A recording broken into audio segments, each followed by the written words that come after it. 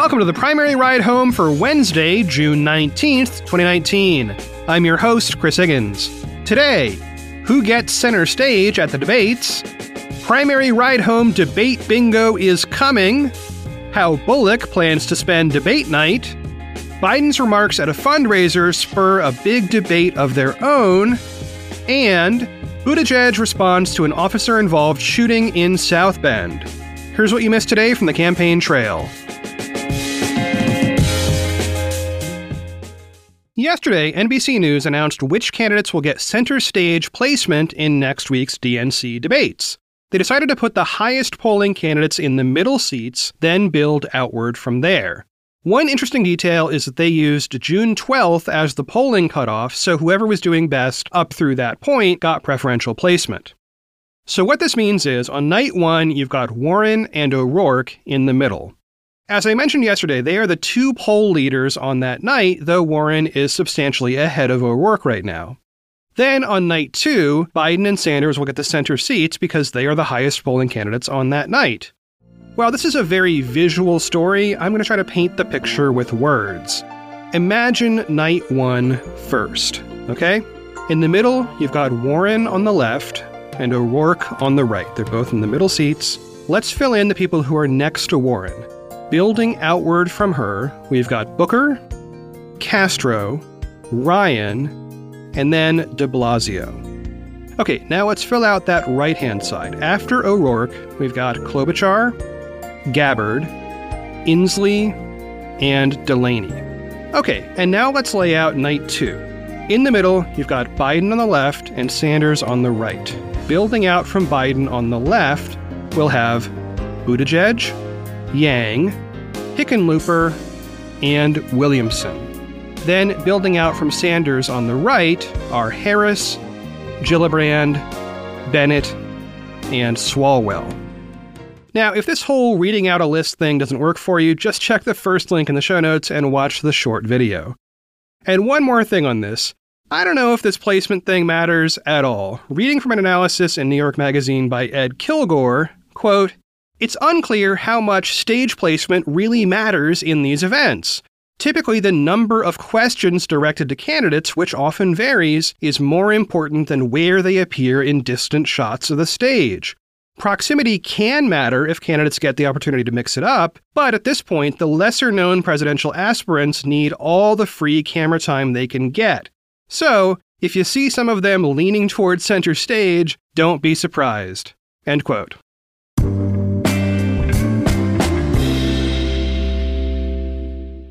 Okay, this next item is a short one. I mentioned some of this yesterday in the outro, but it bears a minute in the main show. For the debates next week, I am working on some bingo cards for each night.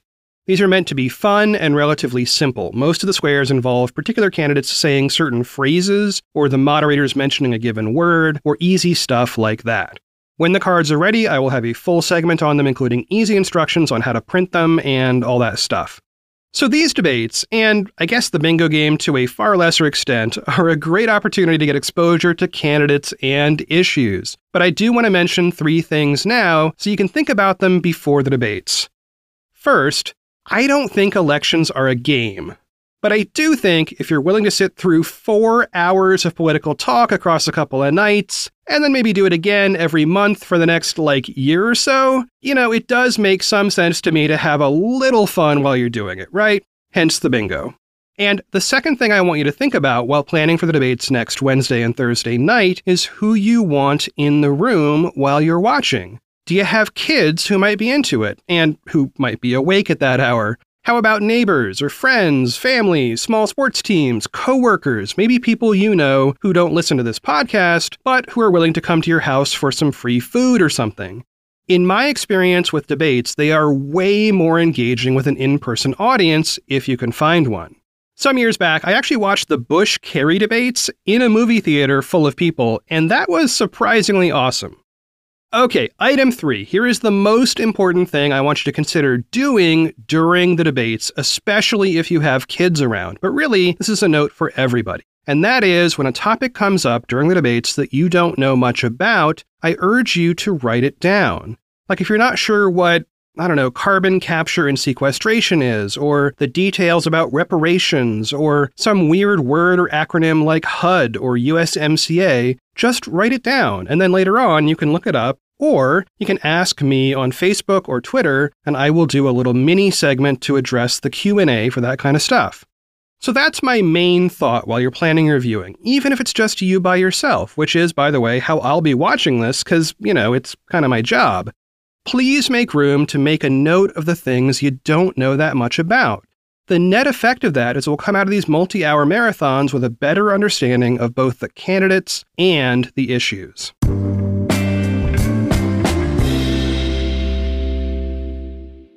Montana Governor Steve Bullock just barely missed the cutoff for the first debates. As I reported earlier this week, he has qualified for the second set next month, but we're definitely looking at tiebreakers to whittle that field down to 20 people. So the question for today is, what's Bullock gonna do on those debate nights next week? Well, he's actually got a pretty solid plan. I gotta hand it to him, this guy is making lemonade right now.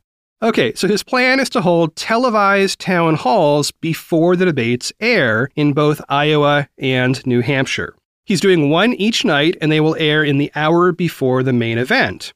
By doing this, he's reaching those crucial early voters, even without the national audience tuning in.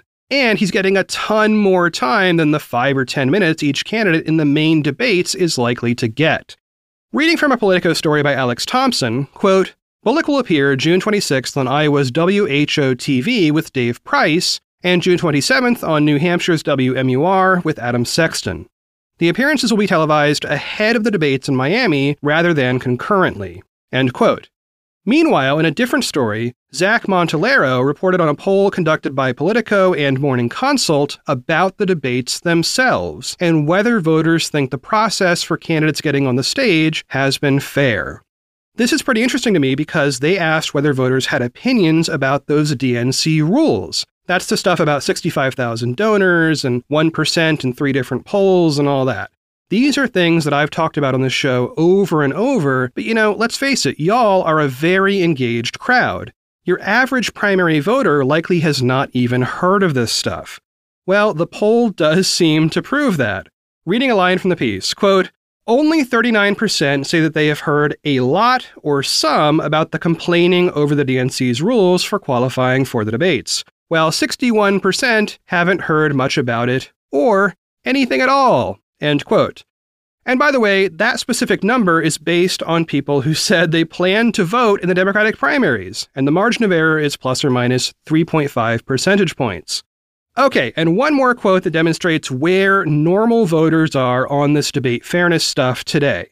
Quote, when asked if they approve of the job the DNC is doing in running the debates, a slim plurality of 33% say they don't know or offer no opinion.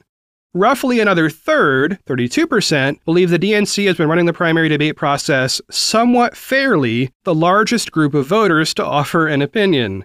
All told, a 54% majority gave the DNC positive marks, saying they're doing either a very or somewhat fair job of wrangling the 24 candidates running, with just 13% saying the party is doing a somewhat or very unfair job. End quote.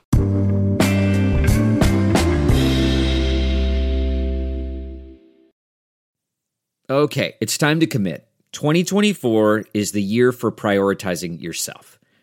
Begin your new smile journey with Byte, and you could start seeing results in just 2 to 3 weeks. Just order your at-home impression kit today for only $14.95 at Byte.com. Byte clear liners are doctor-directed and delivered to your door. Treatment costs thousands less than braces, plus they offer financing options, accept eligible insurance, and you could pay with your HSA, FSA.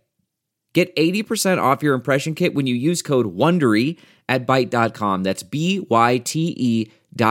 Start your confidence journey today with Byte. The comfort of your favorite seat is now your comfy car selling command center, thanks to Carvana. It doesn't get any better than this. Your favorite seat's the best spot in the house. Make it even better by entering your license plate or VIN and getting a real offer in minutes. There really is no place like home. And speaking of home, Carvana will pick up your car from yours after you finalize your offer. Visit Carvana.com or download the app and sell your car from your comfy place. This next story is a long one, so I guess stay hydrated. Last night, Joe Biden spoke at a fundraiser at the Carlyle Hotel in New York City. I'm going to read from a piece in the New York Times by Katie Gluck here. Quote, "At the event, Mr. Biden noted that he served with the late Senators James O. Eastland of Mississippi and Herman Talmadge of Georgia, both Democrats who were staunch opponents of desegregation. Mr. Eastland was the powerful chair of the Senate Judiciary Committee when Mr. Biden entered the chamber in 1973. I was in a caucus with James O. Eastland," Mr. Biden said, slipping briefly into a Southern accent according to a pool report from the fundraiser. "He never called me boy, he always called me son." End quote. Okay, pause button time. I grew up primarily in the South, and this is a quote that requires cultural context. I can tell you firsthand that in the South, even in the 80s when I was a kid, when an older white man spoke to a younger white man or boy, the typical term used was son. Happened to me all the time. That's what Eastland called Biden, and that's actually normal given their age difference and Eastland being a Southerner. Now here's the other half of that equation. In those days, we also often heard Southern white men refer to black men in general, regardless of their age, as boy. I heard that myself in the South while I was growing up. If you heard some white guy call a black man boy, we all knew precisely what that meant. The speaker was saying that the black man was inferior. It was a derogatory term. And this is very well understood racist language for that era. It is not complex, hidden code word stuff. So for Joe Biden, who lived through this stuff far longer than me, the statement he made last night is really troubling. Either he doesn't understand the racial context, maybe, or he misspoke, I hope. Let me read that line to you one more time. Quote, "I was in a caucus with James O. Eastland," Mr. Biden said, slipping briefly into a Southern accent, according to a pool report from the fundraiser. "He never called me boy, he always called me son." End quote. Okay, in a separate story on the same topic over at the Washington Post, Isaac Stanley Becker gave some context as to why Eastland's views were so troubling. He wrote, quote, "Biden's campaign didn't immediately return a request for comment about why it would be notable that the Dixiecrat, who thought black Americans belonged to an inferior race and warned that integration would cause mongrelization, didn't call Biden boy, a racial epithet deployed against black men." End quote. All right, now I want to read you one more segment from the Washington Post story that talks about Biden's history of invoking Eastland as someone he could work with despite their differences. Quote, "I've been around so long, I worked with James Eastland," Biden said when he was stumping for Doug Jones 2 years ago. "Even in the days when I got there, the Democratic Party still had 7 or 8 old-fashioned Democratic segregationists. You'd get up and you'd argue like the devil with them. Then you'd go down and have lunch or dinner together. The political system worked. We were divided on issues, but the political system worked." End quote. Okay, now this is where we find ourselves asking a complex question about Biden's call for civility, which is a key part of his campaign message. The question boils down to, let's say you're a senator and you've got somebody else in the Senate whose politics are deeply, deeply different from your own. The question today is, do you have lunch with these people? Do you form friendships with them, even though you have such intense disagreements? And that is where reasonable people can, and absolutely do, differ on this issue. Let's briefly put aside Biden's son versus boy remarks from last night, which were, at best, confusing, and talk about this idea of working with people whose beliefs are radically different from your own. That's what Biden overall seems to be getting at. He's saying, look, you might really dislike the other side, but to dehumanize the other side is to take the low road. Let me read from the New York Times again from last night's remarks by Biden. This is a long one, but I think it gets at Biden's intent.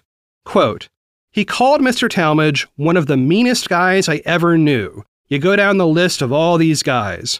Well, guess what, Mr. Biden continued. At least there was some civility. We got things done. We didn't agree on much of anything. We got things done. We got it finished. But today, you look at the other side and you're the enemy. Not the opposition, the enemy. We don't talk to each other anymore. Mr. Biden made the comments about Mr. Eastland and Mr. Talmadge as he spoke about the need for unity, including a call for bipartisanship that has drawn derision from some liberals who don't see room for compromise in today's polarized Washington. I know the new left tells me that this is old-fashioned, he said. Well, guess what? If we can't reach a consensus in our system, what happens? It encourages and demands the abuse of power by a president. End quote. So, again, this is an area to watch. Biden is essentially on his own in this field, talking about the need for deep bipartisanship and a return to a former era of civility.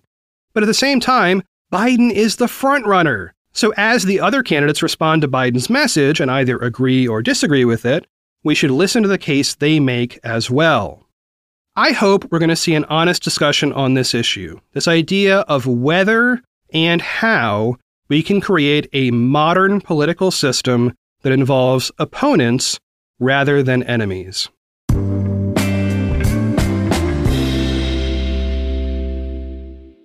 And last up today, a quick look at what Mayor Pete Buttigieg has been up to over the past few days. He had to cancel some campaign events to rush back to South Bend in the wake of the shooting of a black man named Eric Logan by a white police officer. Logan died on Sunday. Now, today happens to be Juneteenth, which turns up the volume on both this story and the previous one. Juneteenth marks the day in 1865 when American slaves were emancipated in Texas. Because of this, Juneteenth is also known as Emancipation Day or Freedom Day. It is the symbolic marker of the actual end of slavery in America. Okay, so back to South Bend.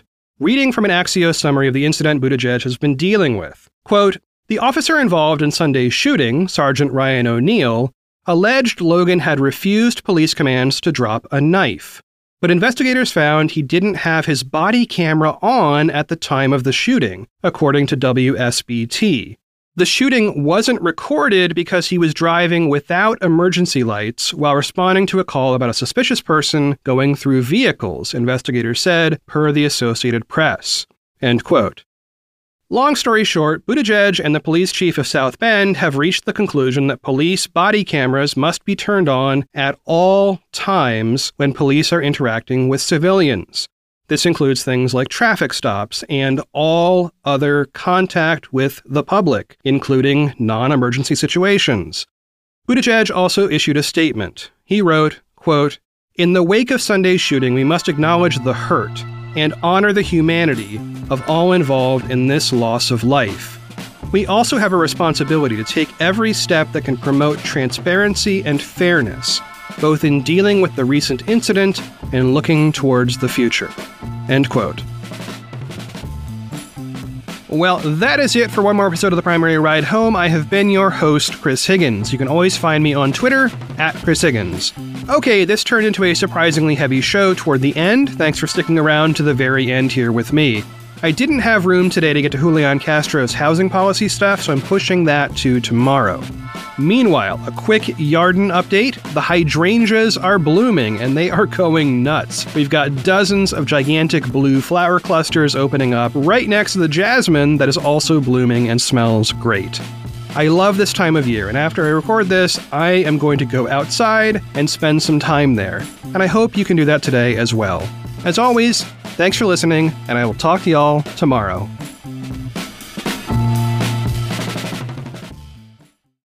Support for this podcast and the following message come from Corient. Corient provides wealth management services centered around you. They focus on exceeding your expectations and simplifying your life. Corient has been helping high achievers just like you enjoy their lives more fully, preserve their wealth, and provide for the people, causes, and communities they care about. As one of the largest integrated fee-only registered investment advisors in the U.S., Corient has deeply experienced teams in 23 strategic locations. Corient has extensive knowledge spanning the full spectrum of plan planning, investing, lending, and money management disciplines. Leverage Corient's exclusive network of experts to craft custom solutions designed to help you reach your financial goals, no matter how complex they may be. Real wealth requires real solutions. For more information, connect with a wealth advisor today at Corient.com. That's Corient.com. Corient.com.